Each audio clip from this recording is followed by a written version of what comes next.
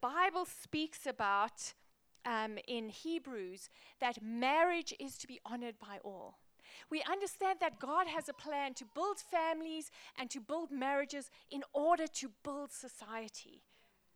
And that there is a place where the church in general honors marriage. So whether you are married, single, divorced, widowed, hoping to be married, not hoping to be married, whatever place you find yourself in, there is a command, a biblical command to honor marriage. And what that means is that we speak well of marriage to our children. We speak well of marriage in our social settings. It means that we preserve to the best of our abilities our own marriages, but we also preserve others' marriages. We look to support and undergird the families around us so that our society can be built up by a healthy building blocks of healthy families. Amen and amen. And for all of those of you who are hoping to be married, you're also going to learn a real great deal today. You're going to learn some tips that will help you in future. Amen. So where are TK and Klulu? There you are. Can we just welcome them as they come up? We call this every year on the couch, but unfortunately our couch is too low, so if we sit them on the couch, you won't see them, so they're going to sit in front of the couch. It's going to be kind of like a compromise. Is that okay? So TK and Tulu are just a remarkable couple.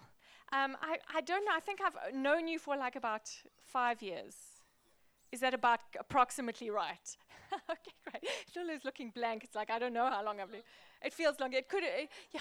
We've done a few fun things in that time. But they, what I love about them is that they have, you know, can I tell a little bit of your story? I know you're going to tell a lot more. But when they first met and they decided they're going to marry, they had a bit of a rocky time. You know, that courtship relationship. They battled through a few issues. But what they did is that they were committed to learning and growing to the best of their abilities.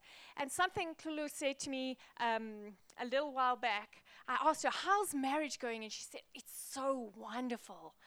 And then she said, you know, all that hard work we did in the beginning is paying off. And I felt like that is such a great example of pressing into God, overcoming stuff, finding ways to be victorious in unusual or difficult circumstances. Before we begin the interview with them, which is going to be great, I just want to mention something. There may be those of you here who have worked hard on marriages that didn't work. And as we talk about this, I don't want you to feel like there's anywhere any judgment towards you.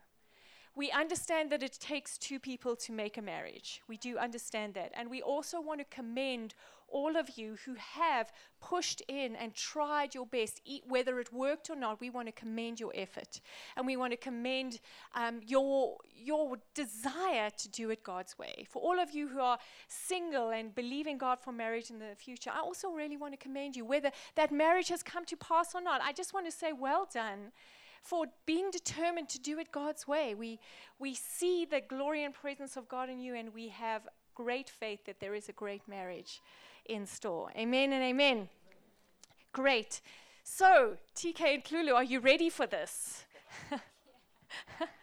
So, before we start, maybe you could just tell us a little bit about yourself. And there are microphones right behind you, so you can just go ahead and take one of these each.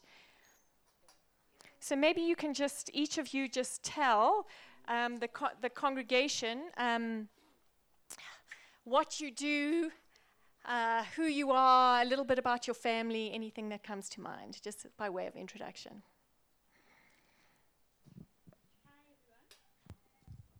Hi, everyone. I actually like the mic. I want to hold it like this.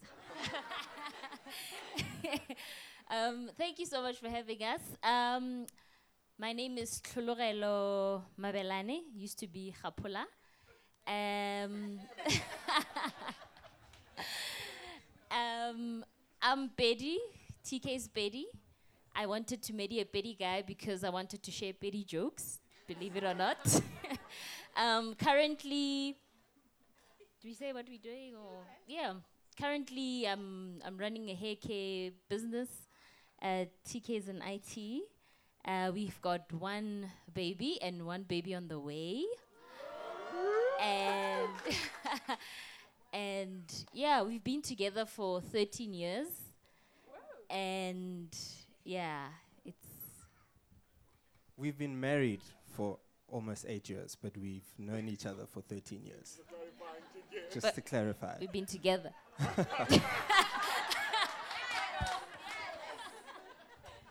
So we met, she was in, I think you were in matric, and I was in first year varsity, and we met at a church in Midrand, and yeah.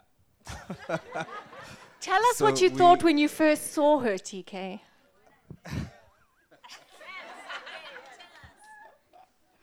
So I mean, she was one of the armor bearers. So it was one of those churches where the pastor walks in and he's got like an entourage and someone carrying his Bible, etc., etc. So she was the armor bearer for the prophetess. I'm And- getting a vision for the future there, Rory. I got you. Got you. And so I was like, wow, who is this girl? And I was like behind the keyboard and I was supposed to be worshiping God, but then like I saw this beautiful girl walking You in. I saw was the like, glory of God come in. What could you do?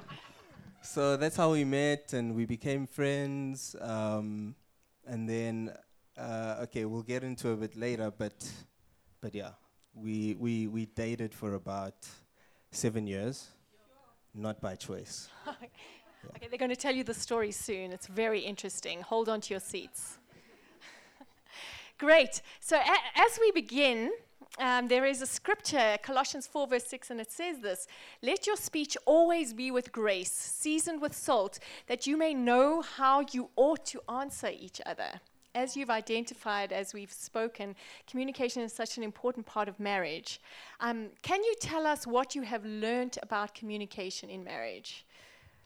So for me, communication is kind of the bedrock of everything else. If that is not in place, then you can pray, you can do all these other things to try please each other, but if you don't know how to communicate with each other, then there's almost no point because you just keep missing each other.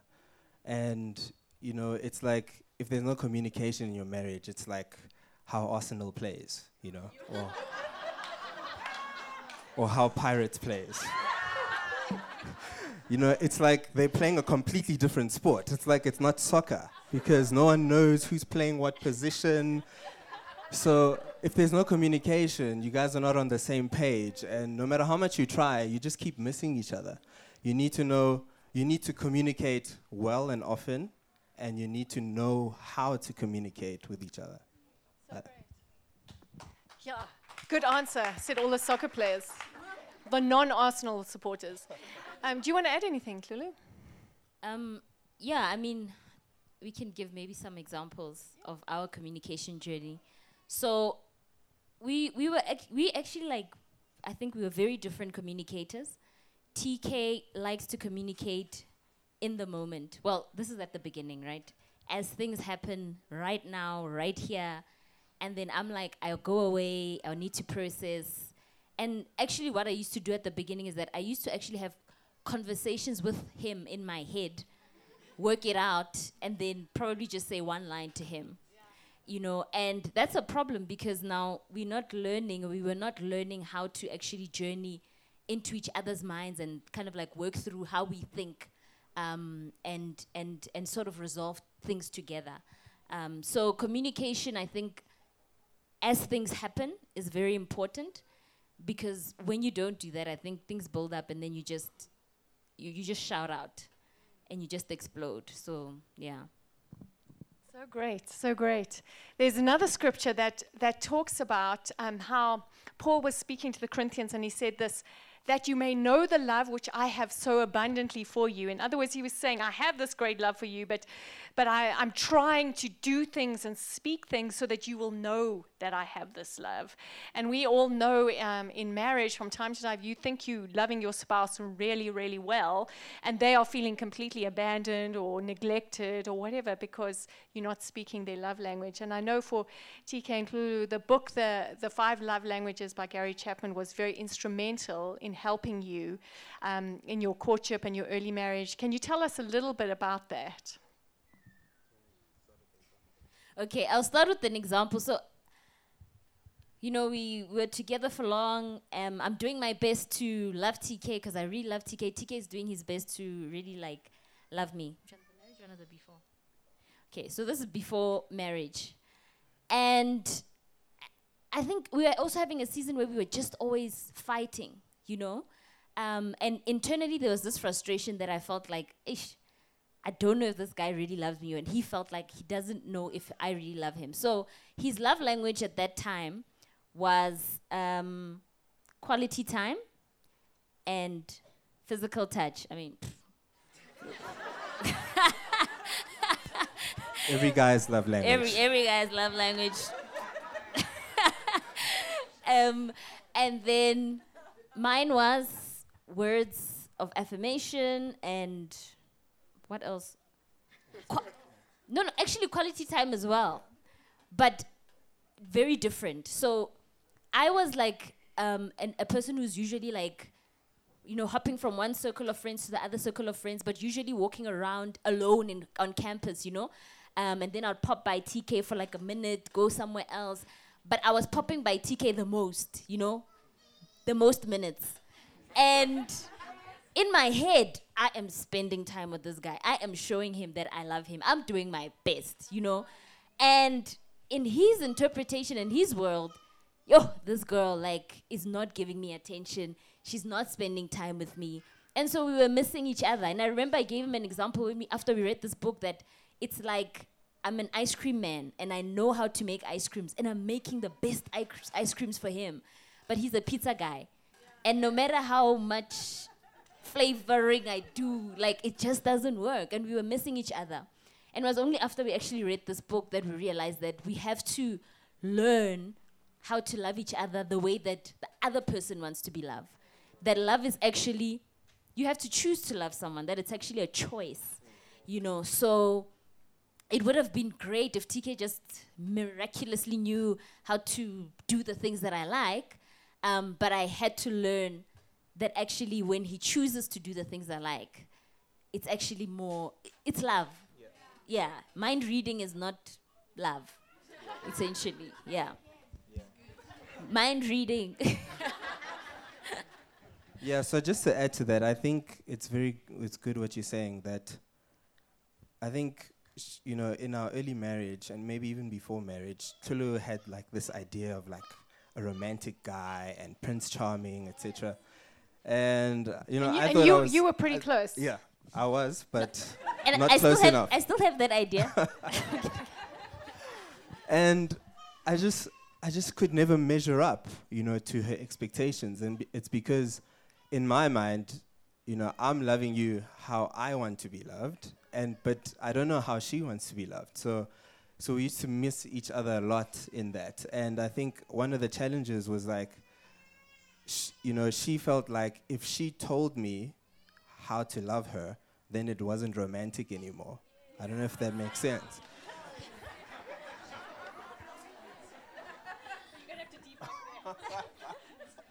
So do you want to talk about that? Because that's your anything. Yeah. So I had the challenge of trying to show her that just because she's teaching me how to love her, it doesn't make it less romantic. In fact, me going out of my comfort zone to learn and be a student of who she is more romantic than just magically knowing what she likes. Yeah, so yeah, and just for instance with communication, it links a bit with communication, is that needed to hear "I love you" every single day. You know, like the "I love you" bank starts from 0 every day. I need to hear it every day. And I think for TK, him marrying me was the biggest "I love you" I could give you. You know, I said it, I married you, it's done, you know. So that was the one thing that I had to sort of teach him. Like, can I get an "I love you" every single day? You know, so at the beginning, I used to like remind him, "I love you, babe." And then "I love you too, I love you, okay. You know, "I love you, babe," you know, and then now he says it every day. He says it first sometimes I say it first, but like every day he says it, you know. And now it's become romantic in that way, you know. But at the beginning it was like teaching and appreciating that he's choosing in this moment to say it. And it's not his thing, but it's my thing, and he's doing it. So appreciating that it's a choice, and he's choosing to love me. Yeah. So great. Oh my word, aren't they amazing? So we're going to move to a little bit more nitty-gritty stuff now. So we're going to get to the crux of the matter, or matters. But there are two scriptures that sometimes kind of stand in opposition. And the first one is that the Bible talks about how a man shall leave his father and mother and be united to his wife, will cleave to his wife. There's almost a leaving of the old family that happens to form a new family. At the same time, there's a biblical injunction to honor your mother and your father. Any of you who have planned a wedding will know that these two scriptures come into opposition when you are planning a wedding. Mom wants this, future wife wants that. It's you're having to navigate all the different relationships. So I would love you to talk about how you guys have transitioned and what you did, what you thought, your thought process, your actions, when you transitioned from your parental relationships to a marriage. And how you manage those different relationships. So when we were getting married, I guess we were very young in my parents' eyes, but in our eyes we were burning and very much ready for marriage. And so there was that initial conflict where my parents were feeling like, you guys are just not ready, you're too young. And TK was 24 and I was 22. Just finished varsity, so it was like, you haven't work for yourself, have a security bank account, that kind of that kind of stuff. Yeah. And so I think the first thing that happened, that needed to happen, was the issue of switching loyalty. So my loyalties needed to shift, and his loyalties needed to shift from my parents to now my new family. And this was very difficult because with parents, you want to, and also trying to strike that balance between you're honoring them, you're transitioning. So communicating with them was very important, even though most of the time they felt like, I was just being rebellious. So switching loyalties was important. The other thing is that when we agreed on something, it was important to also show a united front. So when I go to my parents and state what plans TK and I have, even if maybe between us we're pending in terms of agreeing on it, before my parents I had to be saying, this is our view, this is our way. And to make sure that they begin to see us as a united front and begin to respect us as a united front. That was important. Maybe talk about the actual things we gave up. Yeah, so I think for us, because we had been dating for about 3-4 years, and then we decided that when we started dating, right, I went to Tulu's house, and I said to her, look, I like you, I want to marry you. Just like that, straightforward. Good job. And I mean, we hadn't dated. We knew each other sort of, but I was like, look, I want to marry you, and that's why I'm dating you, because I want to marry you. And no, she said no. Okay, I can't remember the middle bits, but we ended up getting married. But so just to give you the context, was from the beginning, I had read, I don't know if I think it's one of the materials we put up, Joshua Harris, I Kissed Dating Goodbye. So I'd read that book, and it just talks about, how we do dating, like in this culture, and, what's wrong with it, what's right with it, and how, his opinions on it. So I was of the mind that I didn't want to waste time. I didn't want to be a heartbreaker, and so that was my approach to this whole thing. So from the get-go, I was like, okay, when are we getting married? So 4 years into it, we're ready now to get married. We are ready. And her parents thought I was her friend. They thought there was nothing going on between us. They were just in denial. Because you were living so pure. You were honoring her so well. Yeah, that's why. So and I thought that they didn't like me. I thought that maybe there's something wrong with me, that maybe they want someone better for their daughter, but I think they just had a struggle in letting go, and some other family dynamics at play there. So I think we had this big plan of how we want to get married and how we want to do it, who's going to be there, and also a big thing in our culture is that the parents, when you get married, it's more about the two families than it is about us. So they, in their minds, they're thinking, about the families and merging and everything that needs to happen and the budget that they need to come up with to make the wedding happen. So I guess looking back, I understand why they were not ready to let us get married. But in the moment, it was something else. So we decided that, okay, we will compromise everything else except getting married. So if it means we have to delay the wedding celebration or, let them run the wedding ceremony how they want to do it, but we want to get married. And so that's the united front that we put up. Whatever it means, whether we're going to sign, however you want to do it, but we're getting married and we're going to do it this year. So great. I know you have more to that story. I want you to tell them how many times you got married. Okay, so we got married 4 times. Okay? So the first time, as I said, her parents finally gave in and they're like, okay, guys, fine. You can go and just do a signing. So we were at Every Nation Rosebank, and we had Langa who married us, and he's a marriage officer. And we had a couple of friends there, and our parents were there, and that was that. And then I paid lobola on the same day. So that's when we got married, right? But I mean, her gran wasn't there, my gran wasn't there. Like, that's a big deal in our culture. So 3 years later, her parents are like, okay, guys, so now can you get married for real now? So they did a whole ceremony where they just went crazy and did it how they want to do it. And they, with 1,000 people there, and it was close to 1,000. A lot of people. A lot of people.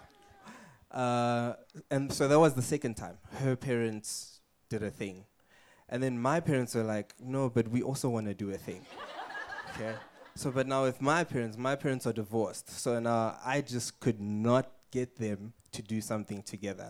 I tried to guys, come together, do one thing, let's do it here. No, it just wasn't happening. So I was like, okay, fine, whatever, as long as I'm not paying for it. So my dad did a ceremony at my grandmother's village. So that was the 3rd time we got married, and the 4th time we got married was when my mom did a wedding ceremony. So this is perseverance. So I mean, and in our culture, you don't just stand there and get married. You have to do a whole dance routine, and so it was a lot of exercise. But I think the important thing in that is that marriage is about us, but it's not just us involved. Your friends are going to be involved, and more importantly, your family is going to be involved, and you don't want to burn those bridges. As tough as it is to negotiate these things, and you want the perfect day, and you want it like this or like that, but at the end of it, the main thing is your marriage, not your wedding. And your marriage is going to be another 60, 80 years. Your wedding is literally one day, and or four.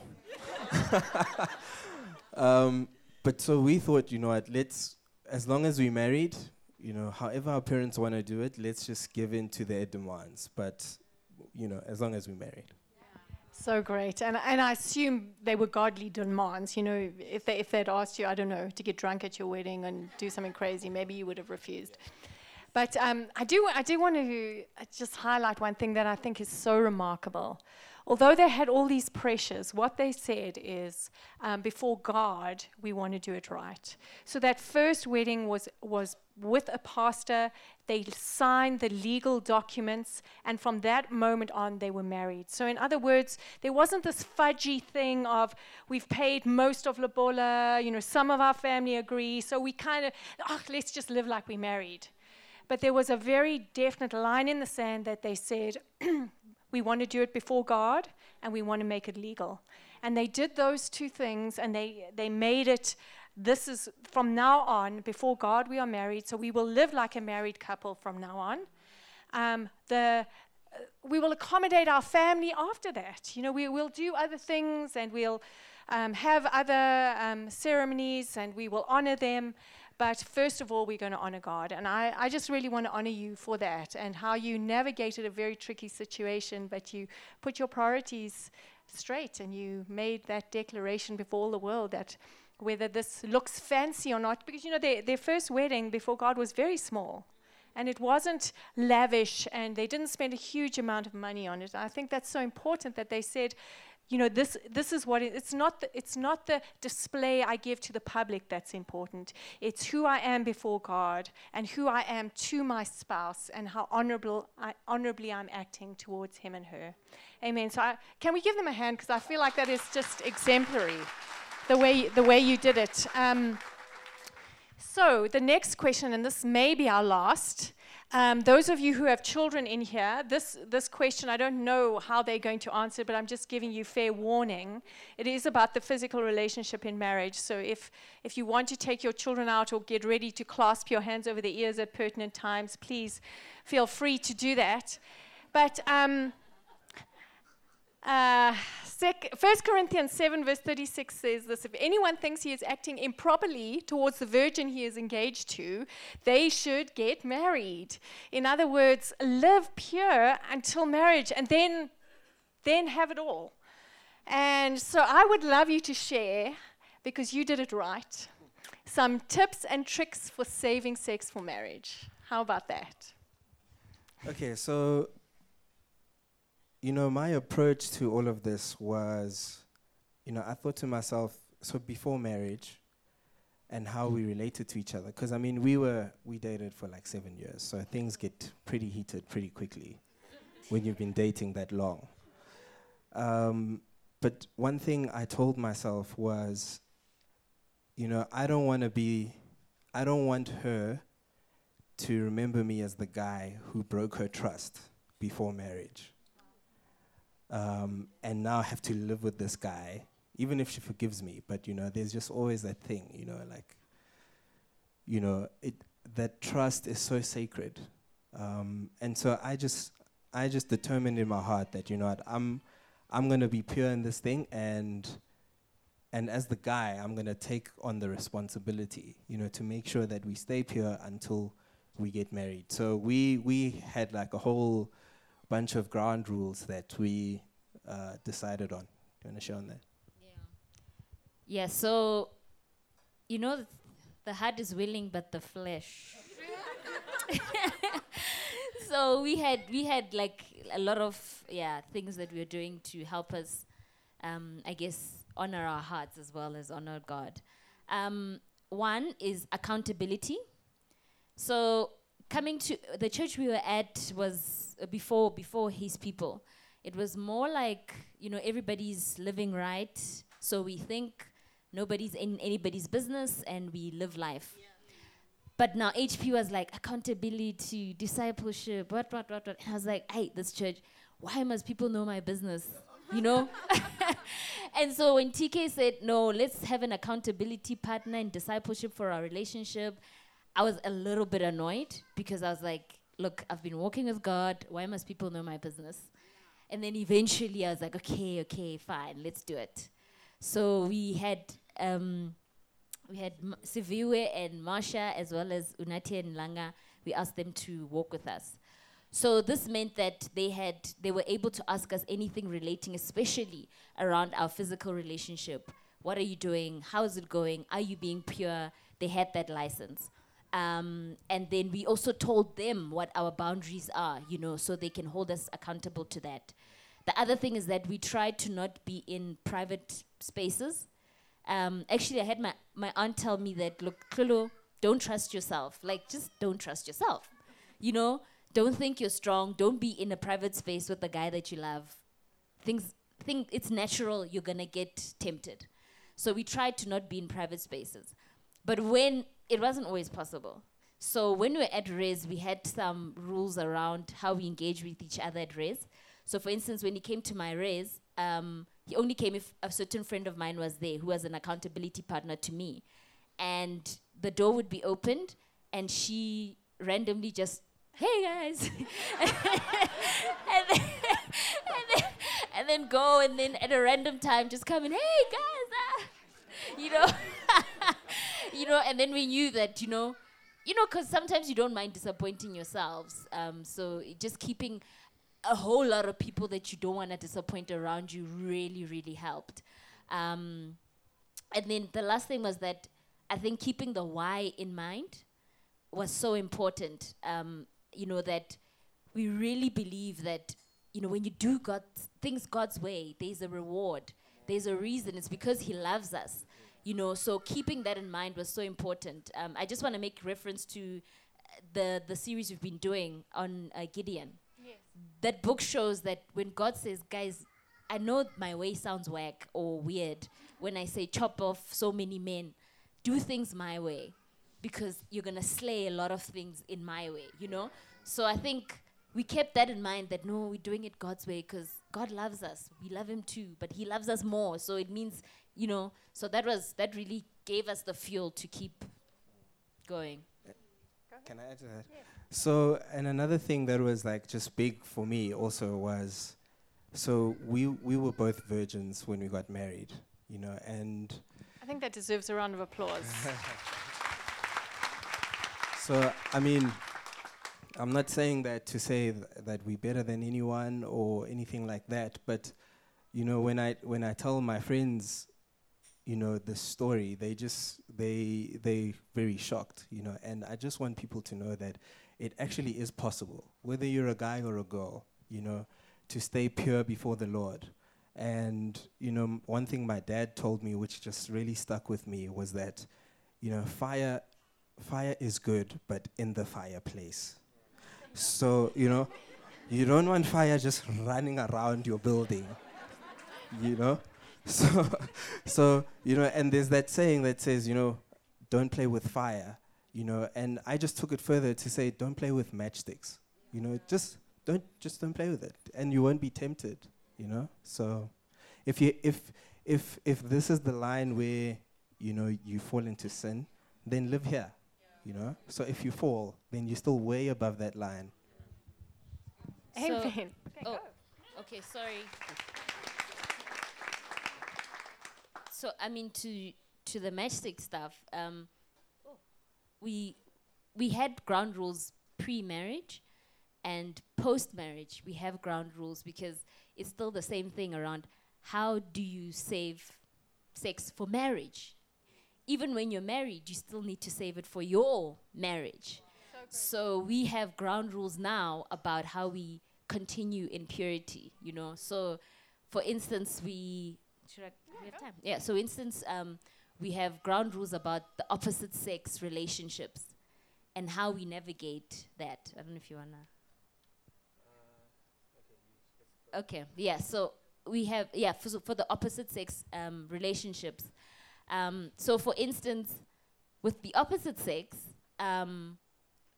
you're not allowed to be in a private space as well. So, and be having like deep private conversations. So if a conversation is at a point where no one external could come in, then it's gone too deep, for instance. With opposite sex, even like WhatsApp, right? Your WhatsApp relationships, like conversations should be in such a way that it's like very surface, you know?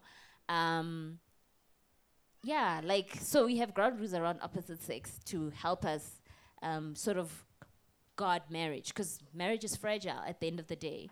And so you just want to guard it with all your heart. And so we sort of have those rules that make us a little bit uncool and unpopular, but we do it, and it helps, you know? So, someone once told me that about 80% of marriage and the way you relate to each other in marriage is not going to be romantic. You know, it's going to be on a friendship level. So you don't want to allow another friend of the opposite sex into that close space. And it's so easy to, if we have a fight the night before and I go to work and there's, a female colleague and I start pouring out my heart to her, oh, my wife did this.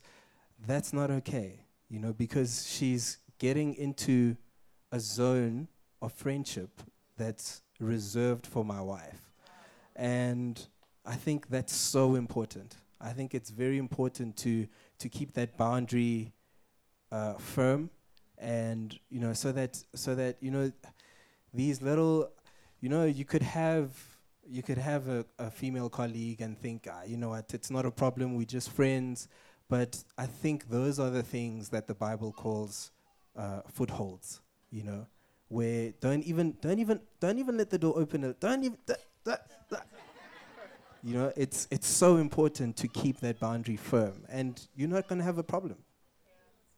So great. Oh my word, you guys are better than I thought. Awesome. Can we just pray? I want to pray. First of all, I want to pray if you are still believing God for marriage. If that's you, can you just raise your hand? So you're single, you trust in God to get married. Lord, I want to pray for these, Lord God, that Lord God, you would, Father God, this example we see here, Lord God, would it be their example too, Lord God? And Father God, no matter what the past, would you heal that? Would you wash over it? Would you make it new, Lord God? And would you restore to them just the joy of a relationship in a marriage relationship? Thank you, Lord. Amen and amen. And then all of you who are married, can you just raise your hands? I want to pray for you. Lord God, we just pray. Okay, married and engaged. Lord, I just pray for these relationships, Lord God, and I ask that you would preserve them and guard them. We just prophesy over these marriages, wholeness, health, prosperity, life, blessing, Lord God, good communication, real friendship, real romantic love, Lord God, all the good things of marriage, the ability to stand against the attacks of the enemy, the ability to stand against the difficulties of life, Lord God. And we just prophesy to each marriage here that you are strong and whole. Lord God, thank you for them. We bless them in Jesus' name. Amen and amen. We can give the Lord a hand. And can we give TK and Kilo a hand?